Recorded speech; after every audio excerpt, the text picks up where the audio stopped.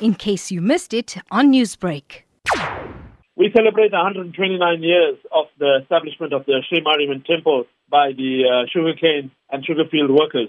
And today, we are proud to say that our generation has kept that flame burning in terms of propagating and ensuring that Hinduism is alive and well, and that we are able to receive in excess of 150,000 people over a number of days. But that's a part and parcel of their pilgrimage, to pay homage to Mother Marriammen and to pay homage to all our forebears who helped build this temple and had the vision of ensuring that they kept our customs alive, kept our traditions alive, kept our religion alive, and to pass it on from generations to generations. Now, in addition to the prayer taking place, there are other activities that you have planned for this Easter weekend.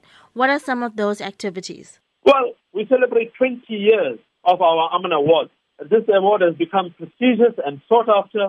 And this year, we are proud to announce that we have 16 recipients, the largest ever in our short 20-year history.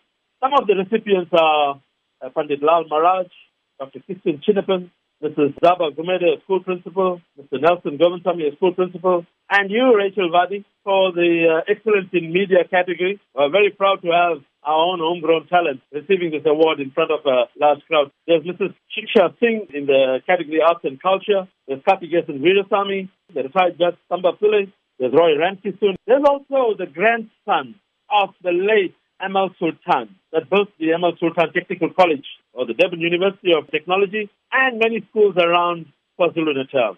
Our guest of honor will be a worship Mayor Zandile Gumede, and of course we celebrate our anniversary with the cake cutting ceremony. Now, the Mount Edgecombe Easter Festival has become a social highlight for many, with entertainment and stalls, making it a must-visit for the Easter weekend. What can the fans of the Easter Festival expect this weekend? Well, there's mind-blowing entertainment. We ensure that we promote our local artists, and in my eyes, they are superstars. And they give off their best every day. We are going to be giving away lots of prizes.